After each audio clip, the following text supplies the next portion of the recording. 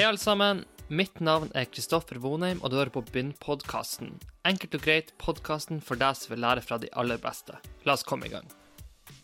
Reynir Indahl grunnlegger og managing partner i Summa Equity. Summa ble startet etter at Reynir var overbevist om at finansnæringen produserte for mange negative eksterne virkninger, og at dagens private equity-modell ikke lenger ville være suksessfull i fremtiden. Summa et tematisk fond som investerer i selskaper som løser viktige globale utfordringer definert av FNs bærekraftsmål. Fondet har fått internasjonal anerkjennelse for sin innovative og bærekraftige tilnærming, og har i dag gjennom sine 2 fond ca. 11 milliarder under forvaltning. I denne episoden diskuterer vi Reynir sin innholdsrike karriere, hvordan han løser komplekse problemer og tar avgjørelser, hva Summa ser etter når de investerer i selskaper, hvordan han bygger kulturen i Summa, og hvorfor bredde og relasjoner viktig for de som ønsker en meningsfull karriere. Det var en stor glede å endelig ha med Reynir i podcasten, og en stor takk til Bjørn Måseide som tipset om å få Reynir med i podcasten. Hvis du liker episoden, setter jeg stor pris på om du deler den med venner og gir oss en tilbakemelding i podcast-appen du hører på. Vil du ha mer informasjon om Summa og Reynir, kan du besøke de linkene vedlagt i episoden. Da kjører vi podcast. Yes, ny episode. Jeg så heldig å endelig ha fått med Reynir Indahl. Takk for at du tar tid til å være med i en podcast. Det har vært en etterspurt gjest en god stund. Kan vi starte litt med bakgrunnen din, for de som ikke kjenner til deg? Hvordan var oppvekst, barndom, og hvordan havnet du i militæret på russisk kurs? Ja, takk for at jeg får være med. Og, gitt dialekten din, så kan jeg jo begynne med at jeg er jo faktisk fra Tromsø og Nord-Norge. Men jeg har mistet litt av dialekten underveis. Så på farssiden så er familien fra Tromsø og vært fiskere i mange generasjoner bakover, og morssiden så er det Harstad-området. Så jeg har jo mine røtter i Tromsø, men la av dialekten etter vi flyttet sørover når jeg var sånn, hvor gammel var jeg da? 14 år eller noe sånt. Så det begynte der. Ja. Hva du var interessert i oppveksten? Hadde du et business-game ganske tidlig, eller var det noe som kom etterveis? Eller hvordan var hva du var mest interessert i når du vokste opp? Den første jobben jeg hadde, det var faktisk på kaia i Torsken. Pappa var distriktslege der. Og da var det torsketunger som jeg kuttet og gikk rundt og solgte i bygda. Så jeg hadde hele verdikjeden, utenom å fiske i fisken da. Så det var de første pengene jeg tjente. Nettopp. For faren din ganske kjent sånn, han vel en ryggekspert som har revolusjonert litt av ryggforskning, så det var en sånn akademisk familie du vokste opp i etter hvert, eller? Det var i hvert fall en familie som flyttet mye rundt, og min mor er jo jordmor, og pappa er lege, så jeg vokste opp i en familie som var veldig opptatt av samfunnet, og bidra til samfunnet. Ja. Og i og med at min familie i flere generasjoner har vært fiskere, og en god del av slektningene mine er det, så også det å naturen, å leve av naturen. Så det er nok rundt det jeg gjør nå, så bærekraft og også det sosiale aspektet, så har det nok noe med oppveksten å gjøre også. Nettopp. Det å være liksom så profilert i private equity og hvert år det, og så mange år, det som sier det er mye stress, det er mange tunge avgjørelser, det er mye jobb. Hvordan har du på en måte underveis optimalisert din egen arbeidshverdag? Har du blitt utrolig flink på å strukturere, prioritere? Hvordan har både den reisen vært å få det beste? Hvordan kommer den beste Reynir fram i jobbsammenheng? Har du gjort noen ting underveis der? Jeg føler ikke jeg er ferdig med den reisen fortsatt. Så det er klart at jeg har blitt mer bevisst rundt hva det jeg er god på, og hva jeg ikke er så god på.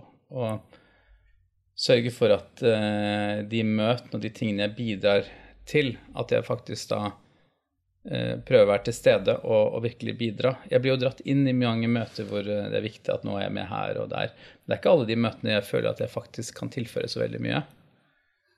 Så jeg prøver å bli mer bevisst på hvorfor skal jeg være med i dette møtet her? Hva skal jeg bidra med? Og hva ønsker vi å få ut av møtet?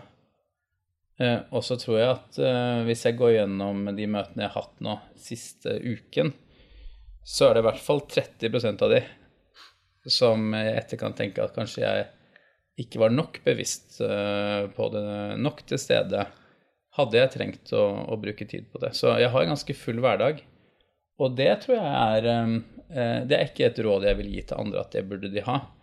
For hvis jeg ser på de øyeblikkene, eller de avgjørelsene, de tingene jeg har vært med på som har blitt best, og hvor jeg har vært mest kreativ, så har jeg også hatt mer slack i kalenderen min enn det jeg har nå. Ok.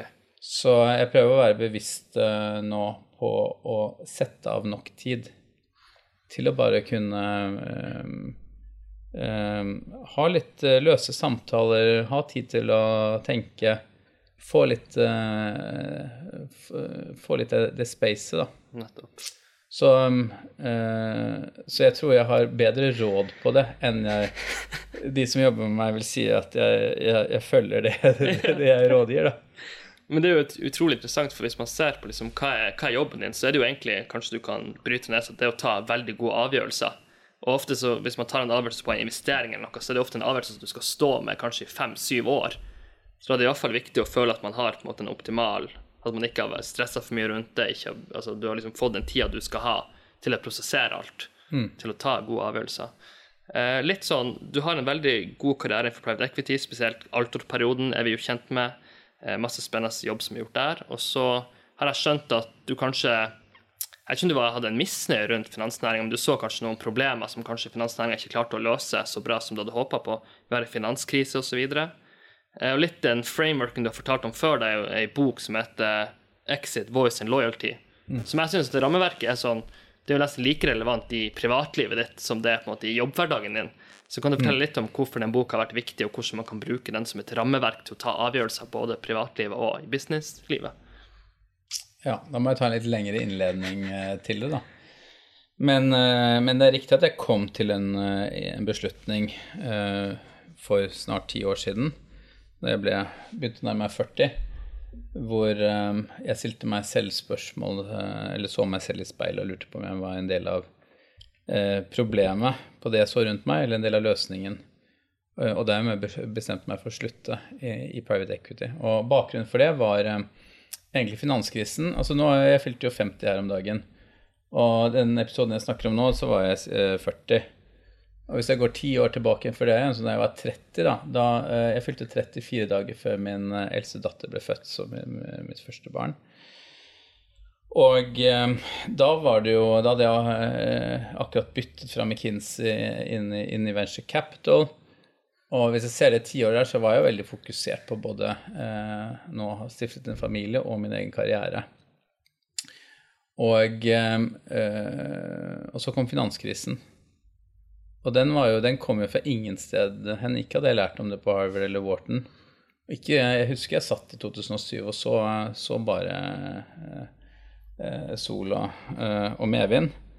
Så den kom overraskende på meg. Og da, jeg liker jo å forstå, så da graver jeg meg ned i ting. Og jeg gravde meg ordentlig ned i både, og hadde mange møter med noen av de ledende tenkende innenfor finans og økonomi. Så alt fra Joseph Stiglitz hadde jeg et par møter med, som Nobelprisvinner, og flere andre. Og for å virkelig forstå hvorfor kom finanskrisen. Og det er ikke et enkeltstående issue heller, fordi at sosiale Piketty kom ut med boken rundt sosiale ulikheter, det er jo Joseph Stiglitz også.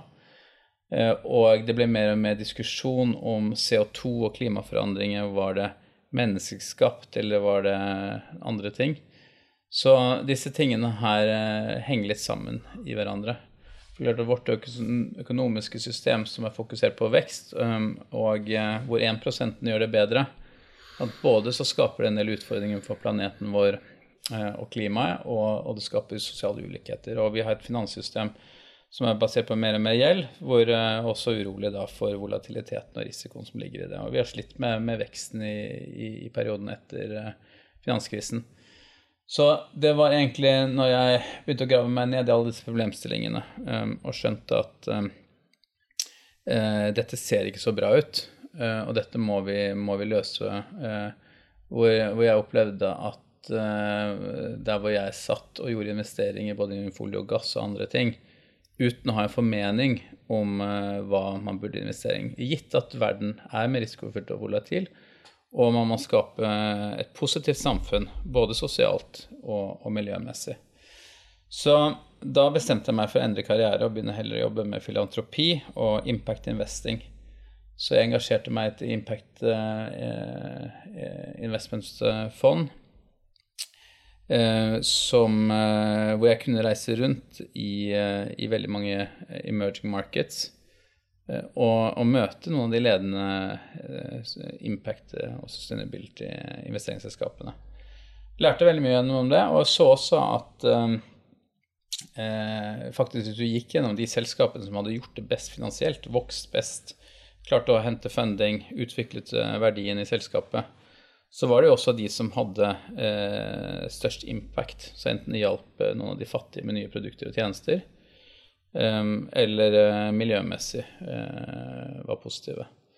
Så hele den her tankegangen som var på det tidspunktet her, at hvis du fokuserte på å gjøre verden bedre, så hadde du en dårligere bunnlinje. Den stemte ikke i de investeringene jeg så på. Og det var i den perioden der hvor jeg leste alt mulig rart av bøker. Og Albert Hirschman, han hadde nok vunnet Nobelprisen i økonomi, hadde han levd noen år til. For han har skrevet flere veldig bra bøker. Og Exit Voice Loyalty, jeg hadde jo valgt Exit, så jeg forlater Petekkenindustrien og det finansierte systemet, skulle heller jobbe med filantropi. Og sånn sett være en positiv påvirkning på verden den måten der. Og loyalty var ikke et valg for meg, for jeg kunne ikke bare ignorere hvor verden var på vei. Men det var da ideen rundt Voice som det at man kan stå i systemet, men bare vise noe som bedre, og hvordan det burde gjøres. Og så var det valget jeg tok da, når jeg ble inspirert av impact investing og sustainability investing. Jeg så at gjort på riktig måte, så kunne dette faktisk skape veldig bra avkastning for investorene våre.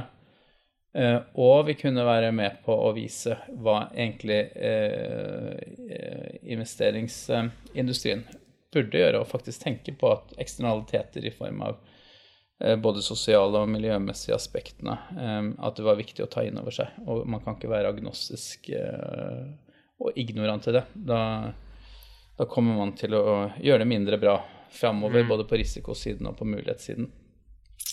Så det var egentlig det jeg bestemte meg for, at i stedet for å forlate industrien etter å ha vært borte fra den i en periode, så heller lage et nytt type fond hvor vi satte dette i kjernen av hva vi gjorde. Og sånn sett prøve å være et positivt eksempel på hvordan investorer burde tenke. Men du enda glad for at du var litt borte fra bransjen og så den litt utenfra, for det er en liten periode der imellom, var den også fornuftig å ta? Eller kunne du bare ønske at du var i systemet hele tiden og bare... Nei, jeg hadde ikke kommet opp med denne ideen. Nei. Hadde jeg ikke fått det tilbake til det jeg sa i sted, og ikke ha en full agenda, men faktisk kunne ha litt space, få litt inspirasjon andre steder, og sette sammen, hvis du ser på Summa-strategien, selv om vi var de første som gjorde det vi gjorde, og de første som knyttet opp mot FNs bærekraftsmål, og vi blitt veldig anerkjent rundt det vi gjør, så det faktisk ingen av elementene som nye. Det bare satt sammen på en litt ny måte.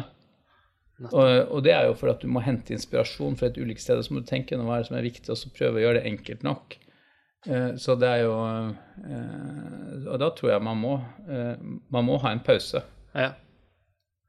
Det å hente penger til et nytt fond, jeg husker jeg leste boka fra Steven Schwarzman om Blackstone, hvordan han bygde det opp, og så sa han sånn, til tross for at han hadde en utrolig bra kredibilitet i næringen, i miljøene, han hadde gjort det utrolig bra i de bedriftene han hadde vært, men en gang han startet for seg selv og ikke hadde brandet bak seg, om det Altor eller hva enn det var, så var det utrolig vanskelig å hente inn penger første gang. Hvordan var den reisen for din del? For at utenfra så virker det som at det gikk greit å hente inn kapital til det prosjektet. Det var mange som var interessert, eller var det en vanskelig prosess det å starte noe helt fra begynnelsen og skape på en måte trygghet til investorene og hente de pengene man ønsker å hente inn? Du, det var vanskelig i starten, og så ble det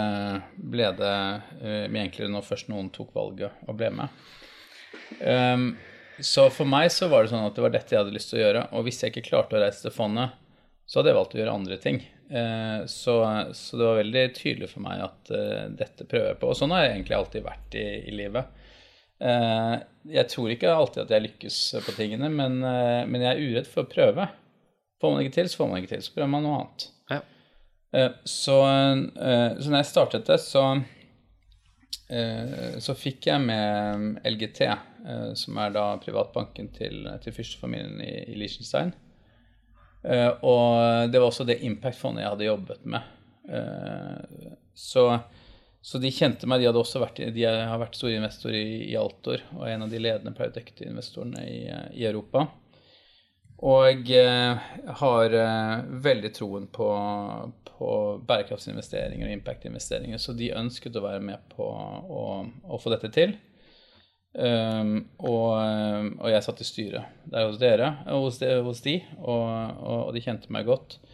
Så det hjalp. Så det å ha en ankerinvestor som kommenterte, og som var såpass kjent og respektert som LGT det hjalp på at andre investorer også kom med. Men jeg kan jo si at når jeg sluttet i Altor og var i denne mellomfasen, så var det jo noen av investorene i Altor som ringte meg. Og noen av de kjenner jeg ganske godt, og sa til meg at hva skal du gjøre nå? Hvis du starter noe nytt fond, så vil vi gjerne backe deg og investere. Og det synes jeg var veldig hyggelig. Også når jeg sendte denne concept-noten til de rundt fondet, og hadde møte med de, så var de ganske klart avvisende. Og det klart at det ene ganske kjente fondet eller investoren, der var investeringskomiteen stemte jo på Trump, og med en gang man nevnte CO2 og bærekraft, så var det sånn, det kan ikke vi ta til vår investeringskomité. Så det var helt klart at det var noen trodde på dette her var villig til å backe tidlig, og noen mente at dette var helt feil retning og avviste når de fikk høre om hva det skulle være, enda de ønsket å backe meg. Og så var det ganske mange som innså når vi gikk gjennom hvorfor vi gjorde det vi gjorde, hvordan verden ser ut, som de var helt enige i, hvordan vi har medvind i de temaene vi investerer innenfor. Det er klart at de selskapene som er med på å løse noen av utfordringene våre, de har medvind og vil ha vekst hvis de er ledende på det de gjør, og best. Så det var veldig mange investorer som hoppet på, så dette virket som en smart investeringsstrategi. Men da hjalp det at vi hadde noen som var tidlig med og sa at nå er vi med, og det gir kredibilitet at flere kan være med. Så vi kom til et punkt, så jeg vil si de første 6 månedene når vi drev med fundraising gikk litt opp og ned, og så plutselig løsset det helt, og da ble vi oversubscribed, så vi kunne ta inn mer penger enn det vi gjorde. Nettopp. For det som er litt interessant med den strategien, det er jo det at timing er også litt viktig der, fordi at det var på 2000-tallet så var det en ganske stor green tech-boble i USA da. Ja. Jeg tror det var i 2012, så tror jeg 40 solcelleprodusenter gikk konkurs, men casene var klar, Al Gore var stor, vi måtte løse de her problemene. Så det som jeg synes er så fascinerende med investering, det er at på den ene måten så er det sånn, ja, du skal skape verdi. Det er på en måte prien, men så skal du også fange noe av den verdien tilbake for at investeringen skal være god. Ja. Så et eksempel for folk som lytter på er på at flybransjen skaper jo enorme verdier. Det er vi alle enige om, transport frem og tilbake. Men det å fange verdien er ganske vanskelig. Hvis du ser på selskapene, hvis du ser på lønnsomheten til de ulike selskapene, så er den veldig liten. Og så på en måte det enkle eksempelet, Google er en litt mindre nisje, men tar på en måte all margin. Så det er med å liksom vite at, ok, på den ene siden, med de her parametrene av FNs bærekraftsmål, så skal man på en måte skape verdier, det skjønner man, og så skal man også klare å fange verdiene og få det til å bli god business. Ja. Så hvordan har du tenkt rundt det? For det er liksom fascinerende, for at de selskapene dere har investert i, fanger jo også gode verdier, enten om det er norsk gjenvinning og så videre. Ja. Så hvordan er på en måte den prosessen vært?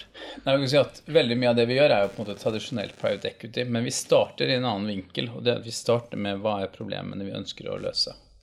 Så det er klart at når vi vokser fra 7 til 10 milliarder mennesker, og vi må ha mer mat, og vi setter planeten vår under stress, så er det klart at sånn som lakseindustrien i Norge, den er en veldig bærekraftig og bra måte å produsere mat på i sammenligning med kjøttindustrien.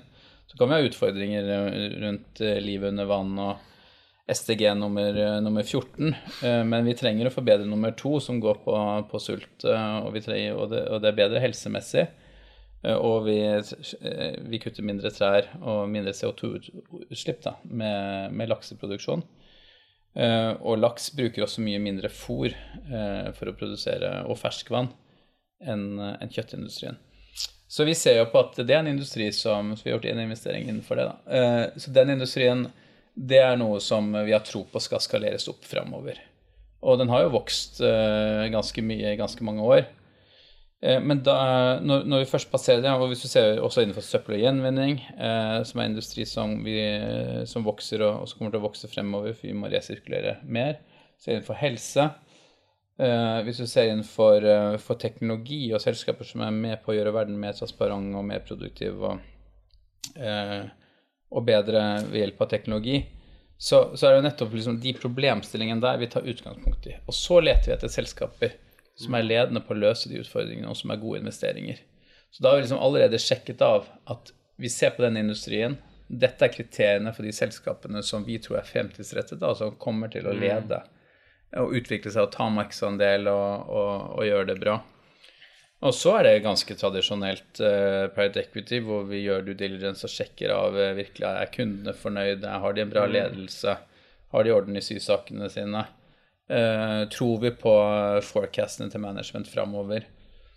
Og så lager vi modellen som finansielt hvordan vi tror dette kommer til å utvikle seg, og så regner vi på liksom, hva skal til. Hva kan vi kjøpe dette selskapet for, som gir en god avkastning. Så vi ønsker jo ikke å overby for et selskap bare fordi de løser et problem. Der må jo investorene våre se at her kan de få en god avkastning. De må investere. Ja.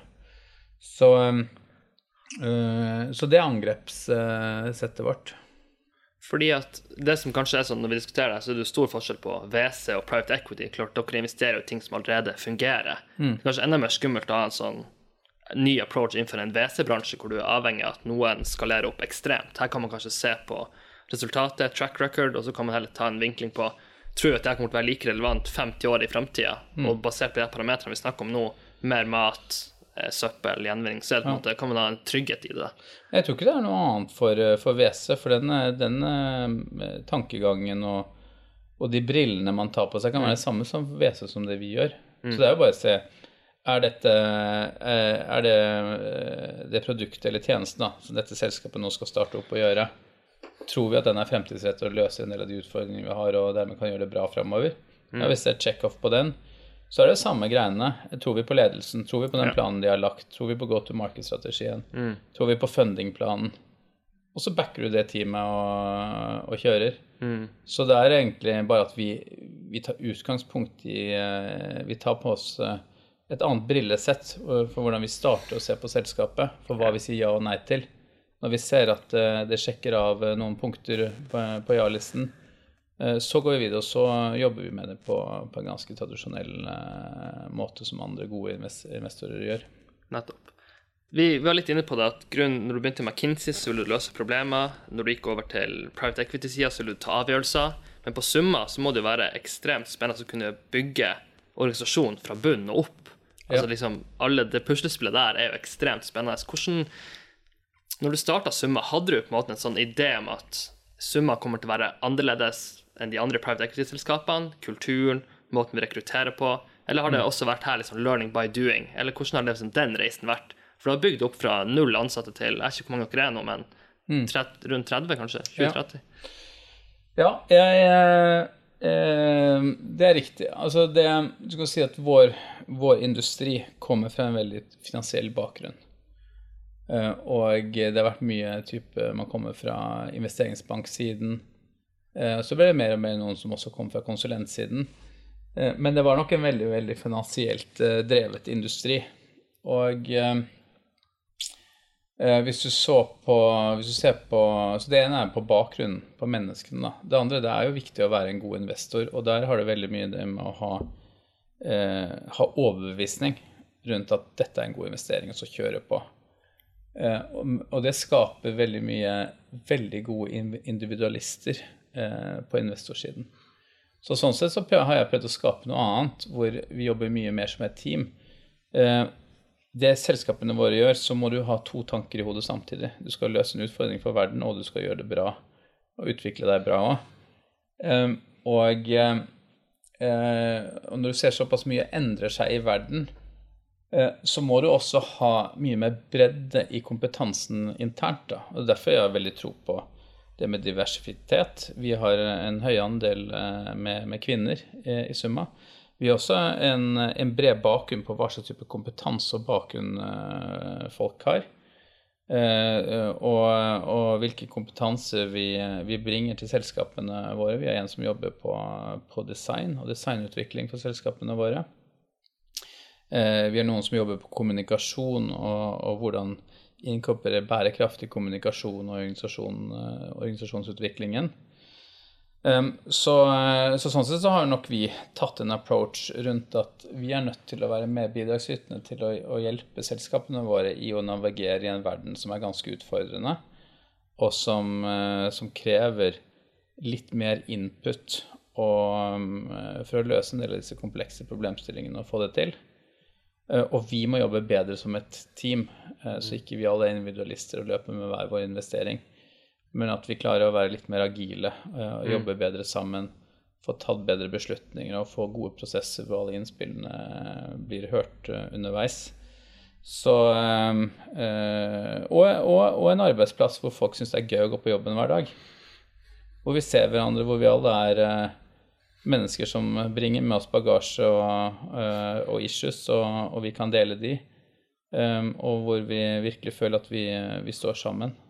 Det som også jeg synes er veldig kult, det er jo at det virker som at du også er ikke redd å satse på yngre folk. Det er vel hun Hanna, hun er vel 2 år eldre enn meg, men når hun begynte her, hun har ikke vært så gammel, som det var vel nesten den første ansatte.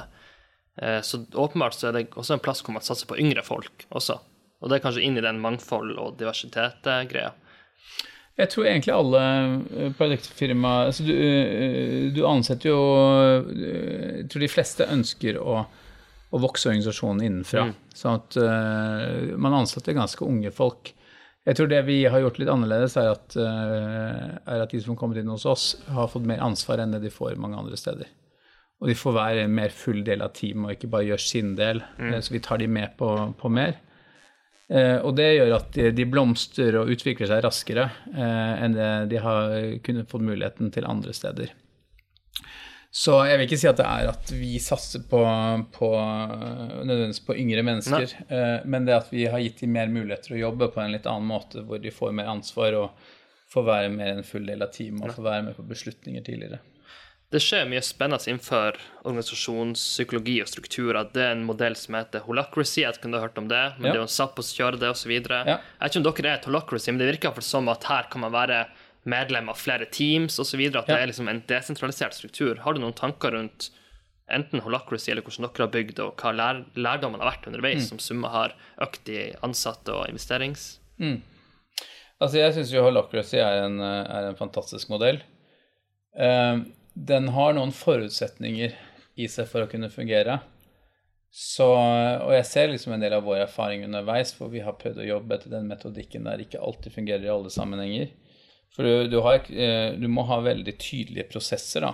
Men hele ideen går jo på at du kan ta beslutninger på det nivået hvor du sitter nærmest problemstillingen. Og det er klart at de yngste hos oss er jo de som jobber mest med en del av problemstillingene. Så skal du la de ta avgjørelsen, så krever det også en veldig god prosess rundt det da. Men vi fremmer jo det både i selskapene våre at de skal tenke på den måten, og også i Summa, er å gi folk ansvar og la de få ta beslutninger og prøve å feile litt, men også sørge for at du har gode prosesser, sånn at man ikke tar for stor beslutning før man har erfaringen til å kunne gjøre det. Og det er alltid en sånn grensegang å gå opp da. Så det er ikke så lett å gi noen som bare har et par års erfaring i beslutningsmakten til å gjøre en investering på noen milliarder. For vi er ikke der. Men det er også de selskapene som har fått det til.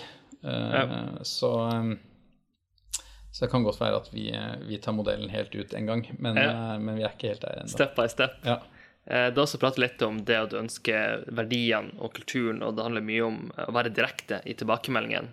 Radical honesty. Det er jo på en måte, det er som med alt som verdier, det er veldig lett å å skrive ut et verdipapir, men det å liksom få det inn i en kultur, det er jo ofte det som er vanskelig. For ofte er jo verdi sånn, vi skal være innovativ, og det er ingen som er uenig med det, men hvordan klarer man liksom å få det ut, og sammen med tilbakemelding og feedback, så hvordan har du ønsket å skape den kulturen, og hvordan har du fått det til, synes du selv da?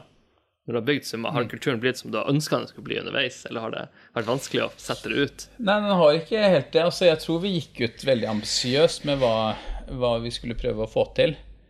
Og det er klart det å være veldig transparent og veldig åpent og radical honest, det er noe jeg ønsker. Men jeg klarer jo ikke selv alltid å være det heller. Så det har jo sine begrensninger. Og det har vi snakket mye om, og vi har forbedret oss på liksom, hvordan vi driver feedback, og hvor ofte vi tar opp de problemstillingene og får løftet opp. Vi har en psykolog som alle har tilgang til, som jobber med oss på det. Så vi har funnet ut bare at det er ikke sånn at alle deler alt, og ikke jeg heller, rundt usikkerheter og hva man tror og tenker,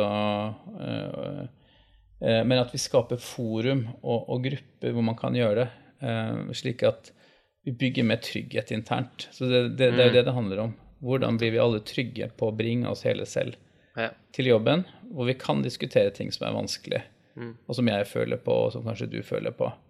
Så vi har jobbet mye med det, og veldig bra utvikling på det. Men jeg tror ikke vi er enda et sted hvor alle kan føle seg 100% trygg på å kunne dele alt. Det er vi ikke, og kanskje vi aldri kommer dit. Men vi har i hvert fall satt standarden høyere enn det har vært på andre arbeidsplasser jeg har vært. Ja, for det som er litt gøy med kultur, det er jo ikke et fasesvar heller. Ofte handler det om å lage en riktig kultur for Summa, og de målene Summa skal nå. Det er sjelden at det er en sånn blueprint du kan bare sette inn i en organisasjon, så blir det å funke.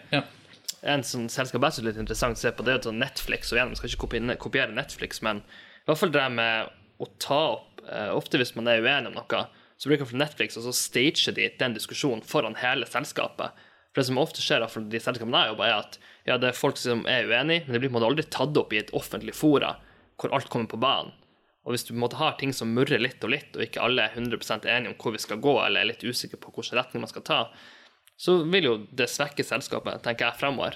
Så på en måte det å få ting opp og frem er jo, i hvert fall hvis det er viktige avgjørelser, å få belyst det fra alle sidene er noe som jeg tror er i hvert fall ekstremt viktig for selskapet. Men igjen, hvordan får du det? Det er jo ikke det som er enkelt alltid. Litt hvordan dere måler ansatte. Har dere noen sånne KPI-er? Har du testet ut ulike systemer der? OKRs eller andre? Hvordan måler dere deres egen innsats? Jo, vi følger OKR-er, og det driver vi også i selskapene våre, så vi har OKR på Summa-nivå.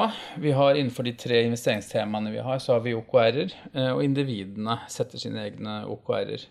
Så vi har på Summa-nivå har vi kvartalsvis oppdatering på hvor vi står på OKR-ene. Og i teamen og individuelt så er det oftere. Så det er en metodikk vi bruker. Kunne du si hva en typisk OKR for Reiner ville vært? Hvordan er det? Har du 3 som du skal rapportere på hvert kvartal? Ok, nettopp. Og den modellen har funket bra, egentlig. Sånn. Ja, altså overordnet for Summa, da, så skal vi levere avkastning til våre investorer. Og det skal vi gjøre med at vi skal investere penger, så de har jo kommentert noen penger til oss, og vi har en investeringsperiode på 5 år, og så kan vi eie selskapene i mange år deretter, da. Men vi må jo klare å investere disse pengene da, på de 5 årene. Og når vi først har investert de, så skal det jo gå opp i verdi hvert år, helst ganske vesentlig. Så det er klart at overordnet så er det en del OKR som går rundt det. Og så er det en del ting for å fasilitere at vi faktisk får det til. Og det er at vi har en organisasjon som jobber bra sammen, hvor folk er happy og gir gjerne, og at vi har de riktige ressursene og nok ressurser. Så det er noe som går rundt det. Og så kan vi ha noen prioriteter som endrer seg litt fra tid til annen. Nå stengte vi vårt fond 2 i fjor. Klart, når det er en fundraising skal et nytt fond på plass, så blir jo det en veldig tydelig OKR at vi må få det på plass. Så mine OKR-er Har jeg kun 3? Nei, jeg har noen flere og det for at jeg har flere hatter på meg. Så det klart at som leder for Summa, og den som har mest kontakt med investorene våre, så må jeg jo holde kundene våre happy. Nettopp. Så jeg har jo noen OKR rundt det. Samtidig har jeg ledet tema Resource Efficiency, og har ansvar for noen av investeringene der, blant annet norsk innvinning. Nettopp. Og noen av de andre, så jeg har jo også OKR knyttet til hvordan at vi får investert kapital innenfor det temaet og oppfølging av de selskapene der. Og som leder av Summa så har jeg også noe som går på organisasjon, at folk skal være happy på jobben. Så jeg skjønner, det mye å gjøre. Du, Reiner, tida går selvfølgelig alt for fort der, så jeg har lyst til å prøve på litt andre tema også, for jeg tror det har mye å bidra med på andre temaer også. Men et sånt spørsmål først da, hvordan sannhet veldig få mennesker med deg enig i? Eller du kan snu det om til, hva et dårlig råd du hører veldig ofte i bransjen eller næringen? Eller en sannhet veldig få enig med deg i? Har du noen sånne? Du contrarian på noen områder? Jeg har jo følt jeg har vært det lenge da, men nå begynner jo veldig mange å bli enige. Men jeg har jo vært urolig for konsekvensen av både klimaforandringer og sosiale ulikheter, og hvordan vi pusser grensene på systemet vårt. Og det er klart, da var vi veldig mange som ristet på hodet når jeg startet Summa for snart 5 år siden. Men nå med covid-19, og også det vi har sett på branner og andre klimaforandringer, så føler jeg at det liksom mindre kontrært. Ja. Så jeg kommer ikke på noe sånn der... Nei, men du var jo der, ja. Det bra, den. Ja. Hva du ville sagt til deg selv hvis du startet karrieren din på nytt igjen, du var ferdig på Wharton, du skulle liksom inn og bygge en meningsfull og impactfull karriere? Hva du ville sagt til deg selv hvis du startet på nytt igjen? Hadde du tenkt fokusert litt annerledes? Hadde du noen kunnskaper du hadde tillegnet deg med en gang? Hvordan ville det sett ut med den informasjonen du har i dag, og der du sitter nå? Så det takknemlig hvis jeg ser på den reisen jeg har vært gjennom. For det første har jeg aldri lagd en karriereplan. Jeg har tatt tingene litt som det kommer, og alltid fulgt hjertet mitt, at nå ønsker jeg dette.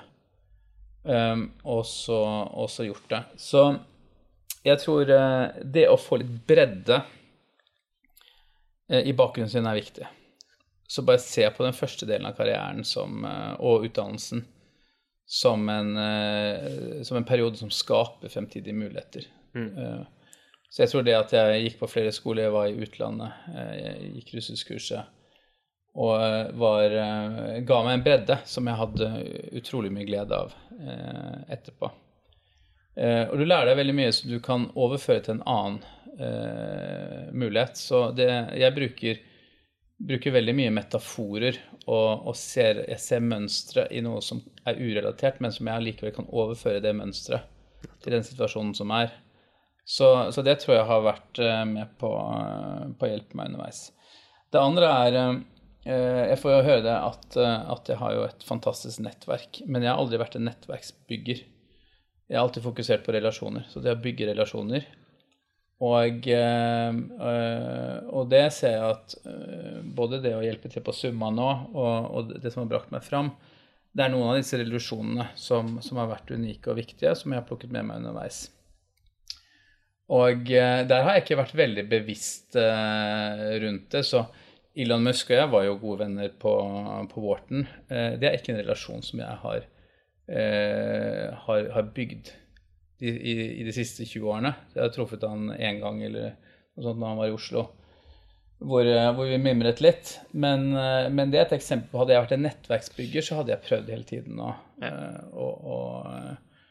å maintaine det, men det har jeg ikke gjort. Men jeg hadde ikke fått til det jeg hadde gjort nå, hadde ikke vært for at jeg bygde en del ganske unike relasjoner med mennesker man møter underveis, som også viser seg å ha en fantastisk god karriere og sitte i sentrale posisjoner og sånn, men den grunnen til at det har hjulpet meg er fordi at jeg har hjulpet de på et eller annet tidspunkt, og fordi at den relasjonen er der. Så jeg har ikke så mye tro på bare det å ha et nettverk. Jeg har veldig tro på å bygge relasjoner. De må være genuine, og de må bygges underveis, ikke når du trenger de. Ja. Så det er det andre kanskje rådet jeg vil ha gitt. Ja. Det egentlig 2 veldig gode råd. En annen ting jeg har lyst til å spørre deg om det viktigste du har lært av barna dine. Jeg blir daglig fascinert over hvor annerledes den yngre generasjonen tenker. Jeg ser hva de er opptatt av, hva de gjør, hvordan de bruker teknologi på en annen måte. Det er fascinerende. Og det gjør meg faktisk veldig optimistisk. Jeg har jo vært pessimistisk i tider rundt hvor vi er på vei. Men jeg må si det, vi har 2 døtre som 17 og 19. Når jeg ser på en måte hva de engasjerer seg i, hvor mye initiativ de tar, hvordan de tar valg som er annerledes fordi at mening og hva de ønsker er annerledes enn det var når jeg vokste opp. Det gjør meg veldig håpfull i at det er denne generasjonen som kommer til å sørge for at vi fortsetter det positive sporet vi er på nå. Kanonbra. Så har vi en spalte som heter overvurdert eller undervurdert, så jeg kommer med et konsept eller en påstand, og så kan du ta de forutsetningene du vil, men om du synes det er et overvurdert konsept eller undervurdert konsept. Oi, ja. Så vi starter høyere utdanning. Oi, jeg skjønte at dette kom til å bli vanskelig.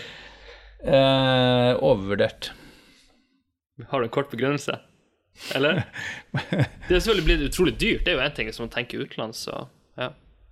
Ja, jeg tror det skjer så mye endring er at når du har tatt en lang avgjørelse, en lang utdannelse, så er ikke alt du lærer relevant lenger. Så jeg har blitt spurt av noen på jobben om de også burde ta en MBA og dra på Harvard og ta 2 år og ta en MBA. Det er sånn, nei, 2 år er ganske lenge når tingene forandrer seg såpass fort. Og det andre er det tilbake til bredden. Altså hvorfor fordype seg i 4 eller 6 år på ett tema, i stedet for å kunne prøve litt forskjellig. Så det var vel kanskje reaksjonen. Ja, det er musikk i ørene. Start sitt eget selskap. Overvurdert eller undervurdert. Det er jo en massiv gründerbølge nå som har kommet mer og mer.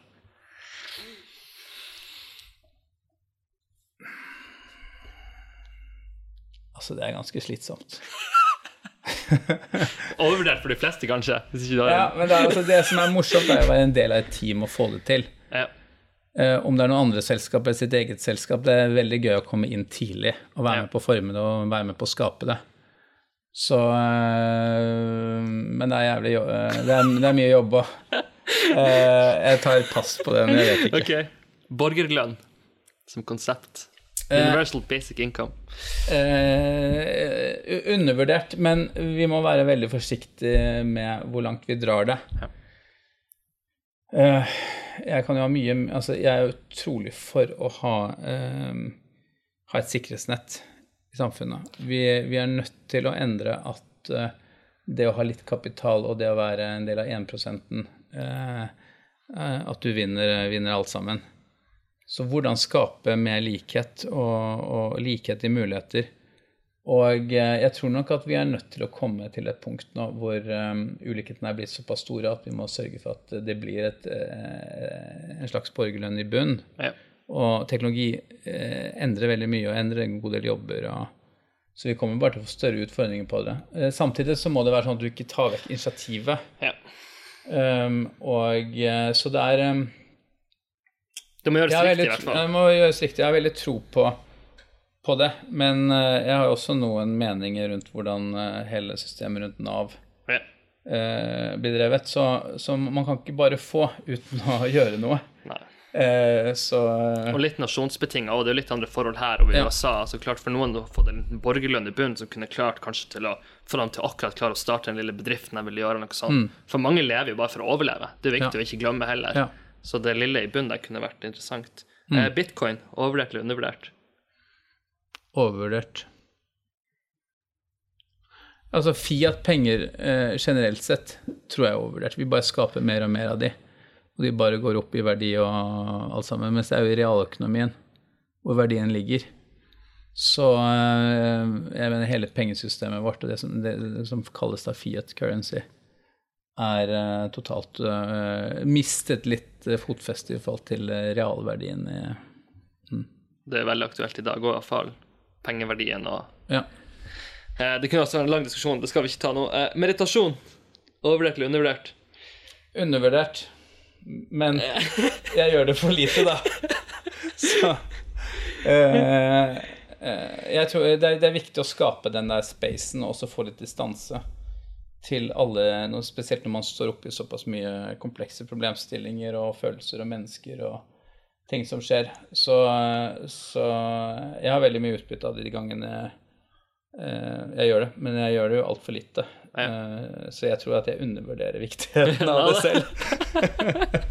Ja, men det er bra. Siste spørsmål, Reiner. Tida går alt for fort. Har du noen siste tanker som du vil dele, eller et spørsmål lytterne kan stille seg selv til å få dem til å reflektere litt over det vi har pratet om i dag? Du har vært inne på mye selvfølgelig, men kanskje litt det der med å følge det man vil, være internt dreven også, og søke bredden kan være noen tips. Har du noen andre siste tanker du har lyst til å dele som vi ikke har vært inne på, som er viktig, og hvordan det har formet deg og din karriere?